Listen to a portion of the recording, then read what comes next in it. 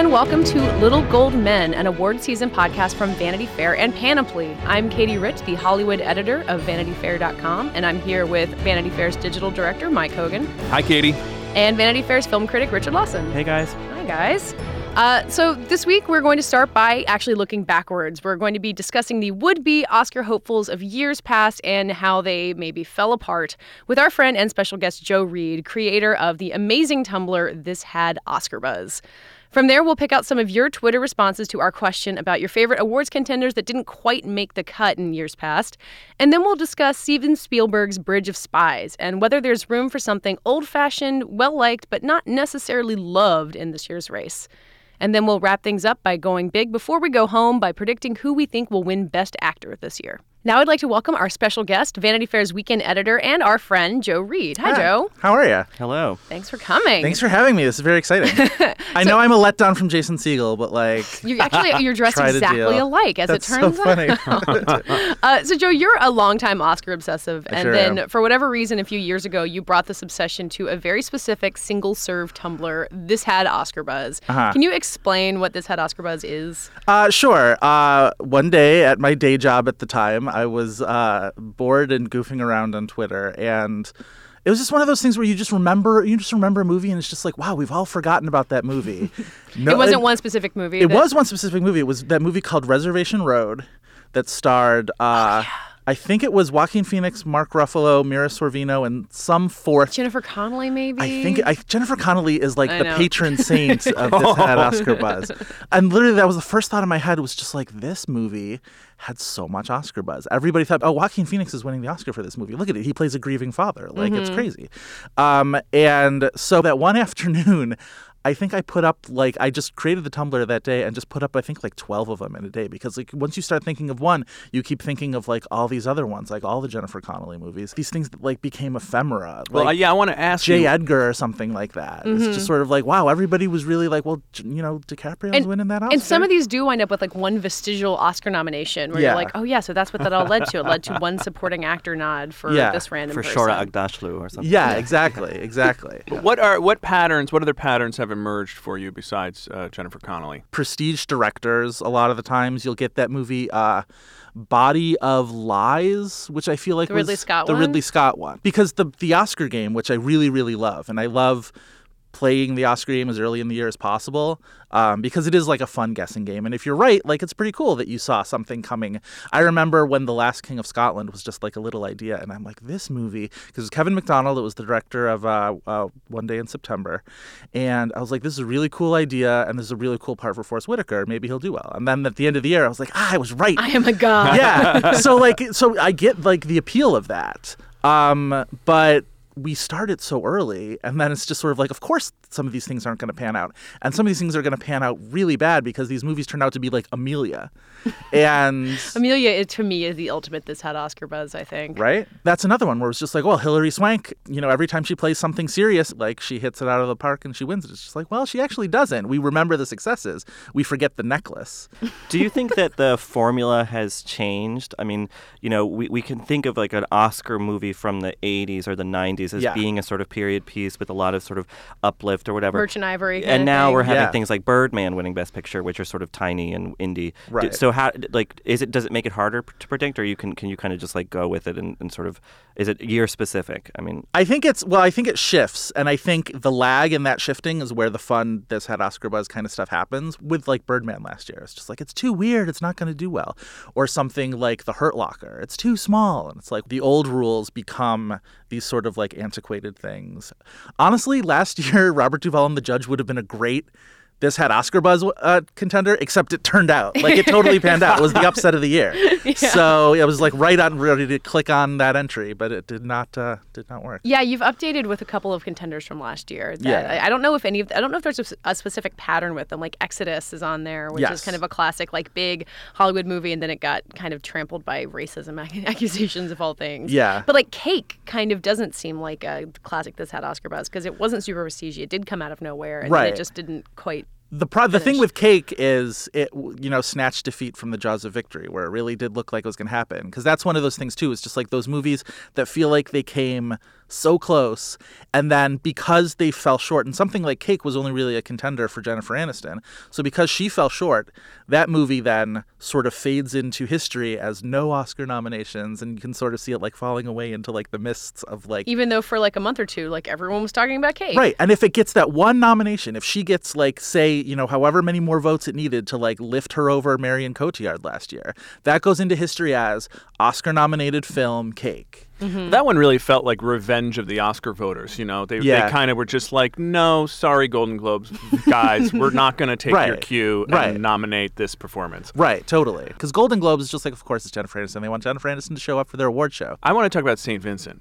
Oh, yeah. How did that have Oscar buzz? Because it had those SAG nominations. Yeah. It had those. Naomi Watts and Bill Murray. And it's one of those movies where, after Lost in Translation, everybody was like, oh, Bill Murray deserves an Oscar. Like, Bill Murray is due for an Oscar. They sort of like looked at the rest of his career in retrospect. It's sort of like with Michael Keaton last year, where all of a sudden he gets Oscar buzz for one movie, and now it's like, oh, Michael Keaton. And now he has Oscar buzz again for Spotlight because of that kind of continuing role. And now we say from here, Spotlight looks like it's going to pan out. You know who knows? But like with Bill Murray, after Lost in Translation, they were like, well, The Life Aquatic. We thought Bill Murray was going to get a nomination for a Wes Anderson sort of half animated. And this was before, you know, Grand Budapest Hotel, when like Wes Anderson wasn't getting Oscar nominations for Bill Murray.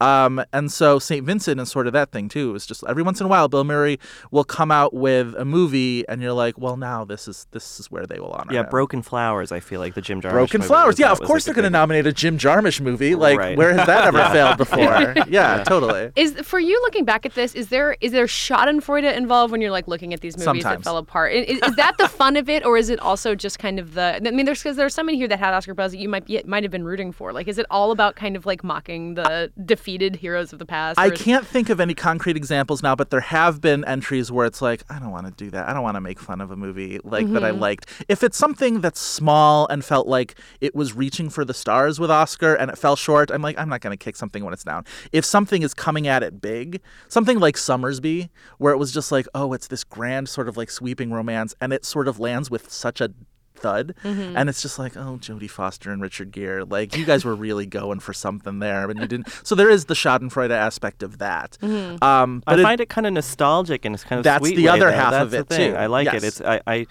you.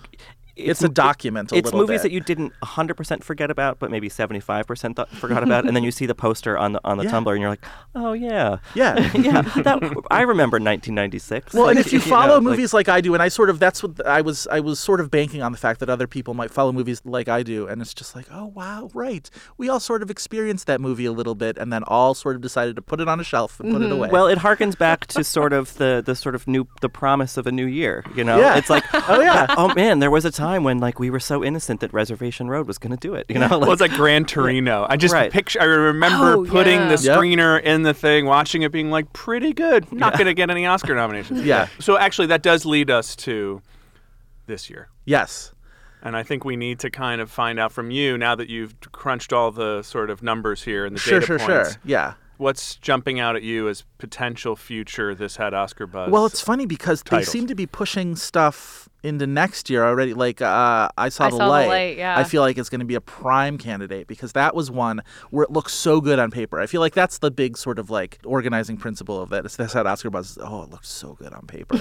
And it's like Tom Hiddleston's playing a real person. Tom Hiddleston's career is ascendant. You know, biopics, they never lose. Like, you know, how can you go wrong with a biopic? And then it thuds, and then in 3 years you're going to be like, guys, remember this? I saw the light, and it's like, oh, right. Like, everybody went into Toronto thinking we got to see this thing because it's going to have Oscar buzz. On the flip side of that, Katie, sort of what you were saying about, you know, Schadenfreude and not, I don't know if I would put Freeheld on something like this just because it fell short. Like, it's not going to get Oscars like we all thought it would.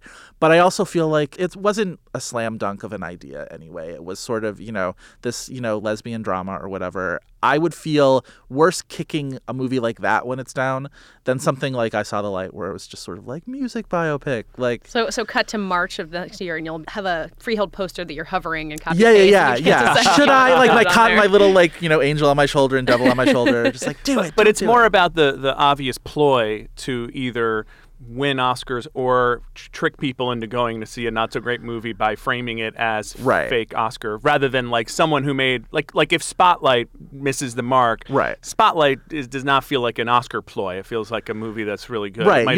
You're not making a movie about, journalists sitting around, in a room and just being like, man, we're going to really like sweep ourselves up into the Kodak Theater with something like this. Right. So yeah, there's a little bit of a difference there. But it also is sort of like poking fun at the process too, because, and I'm, again, as I said, I'm all up into the prediction process. But we do end up sort of sometimes writing these narratives for ourselves very early on in the season. And then when the actual movie hits, it's just like, oh, wow, like reality has fallen so far short of expectation. And we were all sitting here this year waiting on Joy, The Revenant, and The Hateful Eight, these 3 December movies that no one has seen. And it just seems inevitable that one of them is going to make us look really foolish for waiting on them. And nobody knows which one yet. Well, and it's, what was that John Wells movie with Ben Affleck called? The Company Men. Yeah, that was another one where it's just sort of like, and then you look in retrospect and it's like, we were really banking on a John Wells movie, huh? And then, August Osage County does pan out for him. So it's just like, you never really know. That's the fun of it. I think ultimately the joke is sort of on us. Like we're the ones responsible for a lot of this buzz. Totally. And it's like, well, we were kind of silly, weren't we? Well, that's why I feel like I don't think it's making fun of the movies a little, but it is also making fun of us as well. And I think that's what I like about it is it's community building and that sort of self-effacing. Yeah, we should all have to reckon with the fact that we sat there and thought 9 was a guaranteed Best Picture winner. And... I'm still holding out for that. Well, speaking of Oscar buzz of years past, we asked you guys on Twitter which would-be almost ran Oscar contenders from the past that you are still pulling for. Richard, you had an answer that seemed to resonate with you, particularly with this Oscar season. I do. Diana Dares on Twitter, she said, Squid and the Whale should have gotten Jeff Daniels an Oscar. And I agree with that. He's fantastic in that movie. But I think that has relevance to today because he really could sneak in there for Steve Jobs. He has, a couple of really big scenes with Fassbender where they're kind of yelling at each other. You're issuing contradictory instructions. You're insubordinate. You make people miserable. Our top engineers are fleeing to Sun, Dell, HP. Wall Street doesn't know who's driving the bus. We've lost hundreds of millions in value, and I'm the CEO of Apple, Steve. That's my resume. But before that, you sold carbonated sugar water, right? I sat in a garage with Wozniak and invented the future because artists lead and hacks ask for a show of hands. All right. Well, this guy's out of control. I'm perfectly willing to hand in my resignation tonight, but if you want me to stay, you can't have Steve. It's just the stuff of kind of Oscar clip, when he, and then he claps for himself, and then they cut to the next nominee. So I think that's interesting, Diana Dares. I agree with that. I have something from the Hunsaker proxy who says Fassbender, Mulligan, and McQueen for Shame, which honestly, Shame was so good and such a big deal among critics that I kind of forget that it never got on any Oscar nominations. And obviously, all of them, Carey Mulligan had been nominated and Fassbender and McQueen went on to get nominated for 12 Years a Slave. But yeah, Shame, I mean, it was a hard sell with anybody, much less Oscar voters. But that one I do still kind of have a big spot in my heart for. Yeah. I've got Bennett Prosser mentions, I begged Leslie Manville for forgiveness after we left her to the fates of category confusion. And I do remember that. That was my favorite actress performance of that year. For another year. Explain Mike Lee's Another Year. Explain the category confusion issue. So Leslie Manville in Another Year, it was a Mike Lee movie, so of course it's very ensemble-y, and it's about this like older couple, and then Leslie Manville plays their single friend, and she sort of increasingly becomes the focus of the movie. So you get that, is she a lead with the two, with the couple, or is she supporting? And they campaigned her. It was a very schizophrenic campaign. I think it was supporting, wasn't it? And I think they campaigned her in supporting, and she felt like such a lead. And of course, it's a Mike Lee movie, so you're gonna, you're behind the 8 ball anyway in terms of trying to get a nomination. Ask Timothy Spall last year. Yeah. It was my favorite actress performance of that year, I remember, and it was such a strong year. That was 2010, the Natalie Portman Black Swan year. So like that whole category was really, really strong. Jennifer Lawrence's first year, and Michelle Williams for Blue Valentine, and so it was a tough category to crack. But Leslie Manville, we hope to make it up to you someday. Oh, one day.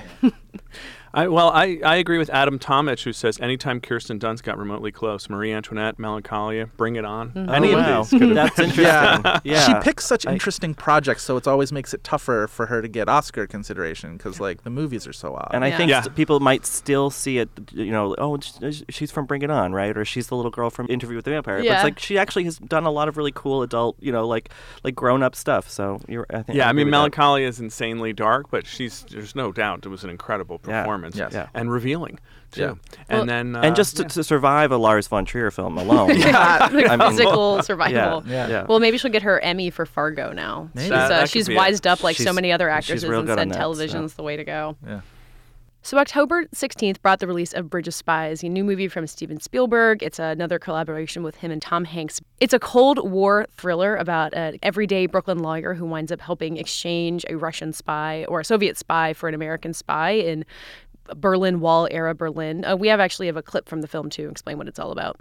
It's all about this man and what he represents. He's a threat to all of us, a traitor. Who's a traitor? The Rosenbergs were traitors. Who were they? That's your sister's They side. gave atomic secrets to the Russians. They were Americans. They betrayed their country. You can't accuse Abel of being a traitor. He's not an American. Oh, listen to yourself. You're defending him already. I'm hungry. You're rehearsing it on me. You said you were just thinking about I taking am it. just thinking about it. It's very hard.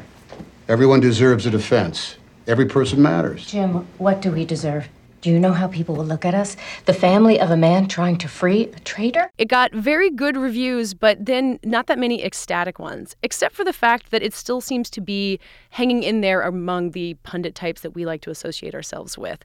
It's a Spielberg movie. It's Tom Hanks. Richard, I think you were the one who boldly predicted it would win Best Picture sight unseen when we first started this season. I did, and I will say when I saw the film that I liked, gave a good review too. I felt a little bit like, I think maybe I went too big. Mm-hmm. But I don't know. I think there is actually some maybe precedent for a movie like this, which has about 20 different things sort of that kind of communicate prestige, be it Spielberg, be it a theater actor kind of making a big splash, be it Tom Hanks, be it historical relevance, all this stuff, that actually there are enough parts in that machine that could keep it kind of chugging along. If not, it's not going to make the most noise, I don't think, all season, but it does have some staying power, I'm sort of thinking. Yeah, I think the comparison that you might automatically make is to War Horse, which was a Steven Spielberg movie that opened, everyone was fine with it. It kind of was a little goofy in how big and emotional it was. It was a Best Picture nominee, which it's kind of easy to forget. But also, who knows, it might have the power to be Lincoln, which was a movie that opened and kind of sat there and it was political and it wasn't super emotional. There's no romance in it. And then slowly it grew over the course of the season. It didn't wind up winning Best Picture, but I don't know. I could see Bridge of Spies having that kind of low boiling staying power, especially if stuff that comes after, the people who are voting on these things don't like as much. So wait a minute. What are we talking about? Are we talking about it getting nominated for Best Picture or are we talking about it winning Best Picture? I think either. Either kind of seems possible. I think getting nominated seems entirely plausible, especially there's 10 slots and it's Spielberg and it's Disney and there's just like a lot of people worked on it and it's kind of like, it goes down easy enough. I watched it and thought, this is pretty good. And then afterwards, there were a number of people who don't do this for a living, and a lot of them were just like, oh, my God, that was so boring. Which is what I said, and I do this for a living. And I hate to say it, well, it may not matter what those people think, but I often do try to listen to people who are not seeing 200 movies a year to find out what they actually think. And to me, this movie, the problem with it is that, and why I don't see it winning Best Picture, but could see it nominated, is I don't really feel that emotional, massive, major payoff. It's such a low boil, like you said. Somebody on Twitter yesterday was like, this is Spielberg's Tinker, Tailor, Soldier, Spy, which, maybe that's true. I don't. It's not as rigorous, but it makes more sense. I mean, you can follow it more easily. But that's another movie that there's not a giant payoff. You have to be really attuned to subtleties / very attentive and caring a lot about movies to even kind of stay with it. Well, and Tinker, Tailor, Soldier, Spy is another This had Oscar buzz movie, which kind of was in the race and then didn't really wind up with that much in the end. Yeah, I went to a dinner last night with a few Academy voters. They were talking about their screeners and how they have stacks of them they haven't watched yet. If they're going to knock off, 4 movies in a day and they're going to watch Spotlight and they're going to watch Room and they're going to watch Danish Girl and then they get to Bridge of Spies, I just don't know that maybe it'll kind of slow the pace and they'll sort of say, oh, I don't remember that one. Well, yeah, and picture them in the Neutra house with giant plate glass windows in Los Angeles, sun streaming in through them, with this kind of dark, murky Berlin in the 50s or thing going on. I don't know how relatable it is, and it doesn't have a massive hook. I mean, to me, it seemed like the reason Spielberg made it is that he hates the drone program and thinks Obama's like a giant hypocrite. I mean, it seems to me that Spielberg's like the only person now alive who can be like, I kind of annoyed about this political thing. Let me make a $100 million movie with Tom Hanks about it. That's a very like buried metaphor. But then you're also talking about these voters who are often a lot older. And the thing that people keep saying about Bridge of Spies is it has this old-fashioned craft to it. It's kind of like a Frank Capra movie in the way that it's about an everyman standing up to a big machine. It's filmed like a film noir. It's shot on film. Janusz Kaminski is flooding the scene with light. It's got this kind of old-fashioned steadiness to it that I think might appeal to people. And if, say, you're watching Room and you're like, oh, this movie's so claustrophobic, it's, or something that's inventive, like as we're imagining The Hateful Eight will be. So there's kind of there's a steadiness to Bridge of Spies that I feel like people could attach to. Maybe even like Argo, which did have a thrilling ending. It did have the big finish, which I think helped it kind of go over the finish line to winning Best Picture. But it was kind of an old-fashioned thriller in that way, which I think was a big part of its appeal. Well, Katie, I don't know. I mean, there was a thrilling ending. There was a bridge and there were spies. So they fulfilled on the promise of the movie. For some reason, I want to draw a comparison to Ang Lee winning Best Director for Life of Pi, which was a movie that people respected and liked, but it wasn't, it was never going to win Best Picture, maybe. Although that had a lot of technical flourishes, and that was a crazy feat of directing. But I think that Spielberg's is too. It just maybe it doesn't show its kind of skill quite as readily. So I don't know. I think that there is something to be said for a sort of more solidly traditional movie lasting and then finally making a show of it in February. But the other thing about Ang Lee is that it was the Argo year and Ben Affleck wasn't nominated, which is why Argo is such an insane example for all these weird particular situations that it's just funny to look back at. Well, and that war between Argo and Lincoln and Zero Dark 30 was insane. I mean, I would love to see something like that because that was like no holds barred, bare knuckle, like brawling. Yeah. And it was like 3 eras of American politics fighting. And like the CIA got involved. Right. Yeah. Everybody, I know there were congressional hearings. Everybody was throwing accusations at each other of being, inaccurate. It's interesting also, Mark Harris, by the way,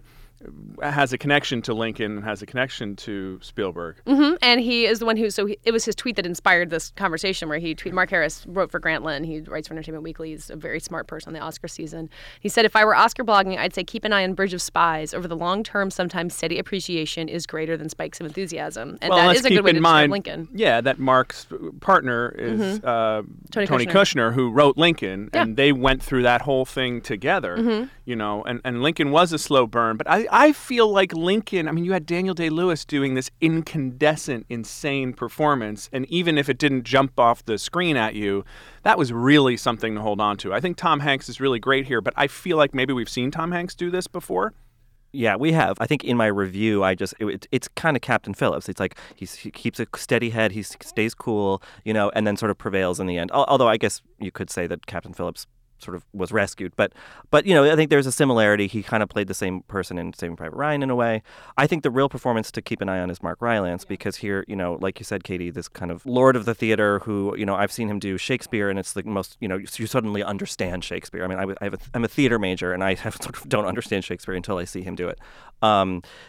So to see him kind of get a sizable role in a movie for the first time in a while, if ever, that I think he's kind of chosen not to have a movie career until recently. Yeah. And then it's this really interesting part that he plays very quietly, which is sort of, you wouldn't think would be common for a movie like this. But he lingers in your head. I don't know. I think that could be he could be an interesting spoiler for some of the sort of bigger stars kind of in the supporting category that we've been looking at so far. Yeah, I think that makes sense. People do worship Mark Rylance. I don't know like if all the actors in the actors branch know who he is. Yeah. I don't always know how up they are on their like British theater, but I certainly, people who were aware of him and he was in Wolf Hall, which helped kind of bring him to a lot of people's attention as well. It's also not hard to imagine him being like, I'm not going to all these luncheons or shaking any hands, and then all of a sudden everyone turns on him because he doesn't want to play the game. But would it help? Would it help? That's my joke. Get it? Sorry, that's his refrain in the movie. I just really want to see him start winning awards because I don't know if you guys have seen when he's won 2 Tonys. And when he for his acceptance speeches, he just reads like little weird poems. When you're in town, wearing some kind of uniform is helpful. Policeman, priest, etc. Driving a tank is very impressive, or a car with official lettering on the side. If that isn't to your taste, you could join the revolution, wear an armband, carry a homemade flag tied to a broom handle, or a placard bearing an incendiary slogan. At the very least, you should wear a suit and carry a briefcase and a cell phone, or a team jacket, a baseball cap, and a cell phone. If you're in the woods, the backcountry, someplace far from any human habitation, it is a good idea to wear orange. And then just says thank you and walks off the stage. Oh, wow. So I would love to watch like a Golden Globes, SAGs, Oscars sort of run of Mark Rylance just reading weird poems. Oh, that would be fantastic. And finally, it's time to go big before we go home. Everybody, and including Joe, I want all of you guys to make your boldest predictions for who is going to win Best Actor. Joe, since you're the guest, you're the new kid, we have to make you go first. Okay. Since the very first teaser for The Revenant came out, I was like, oh, they are going for that Leonardo DiCaprio first Oscar so hard. And I feel like the drumbeat's been getting ever louder as the years have gone on about like DiCaprio's never won an Oscar. Remember that. And I think all the stories about the difficult production of The Revenant is only going to make his campaign stronger, just because he's sort of the actor who fought through the difficulties and whatever. And, how irresistible to have the prospect of Leonardo DiCaprio and Kate Winslet both winning Oscars on the same night. Well, and the story I keep hearing is about how he was such a trooper on that very difficult shoot and kind of putting up with the elements. Oh, his people are making it happen. It's very good, yeah. Yeah, I agree with Joe. I think it's a cool story. I think the question marks for me, obviously, are the film. I talked to somebody yesterday who said they'd seen it, and it's amazing, and it's going to live up to the hype and all that, but that person also works on the film, so let's keep that in mind. Also, I think that Leo is going to have the hurdles he's going to have to overcome are, the resentment by many non-superhuman celebrities of his lifestyle, and then his difficulty in kind of relating to those folks. And I think, if he can really campaign and find the kind of empathetic part of himself, then I think he could really win. But I think that's the challenge more than even what's going to be on the screen.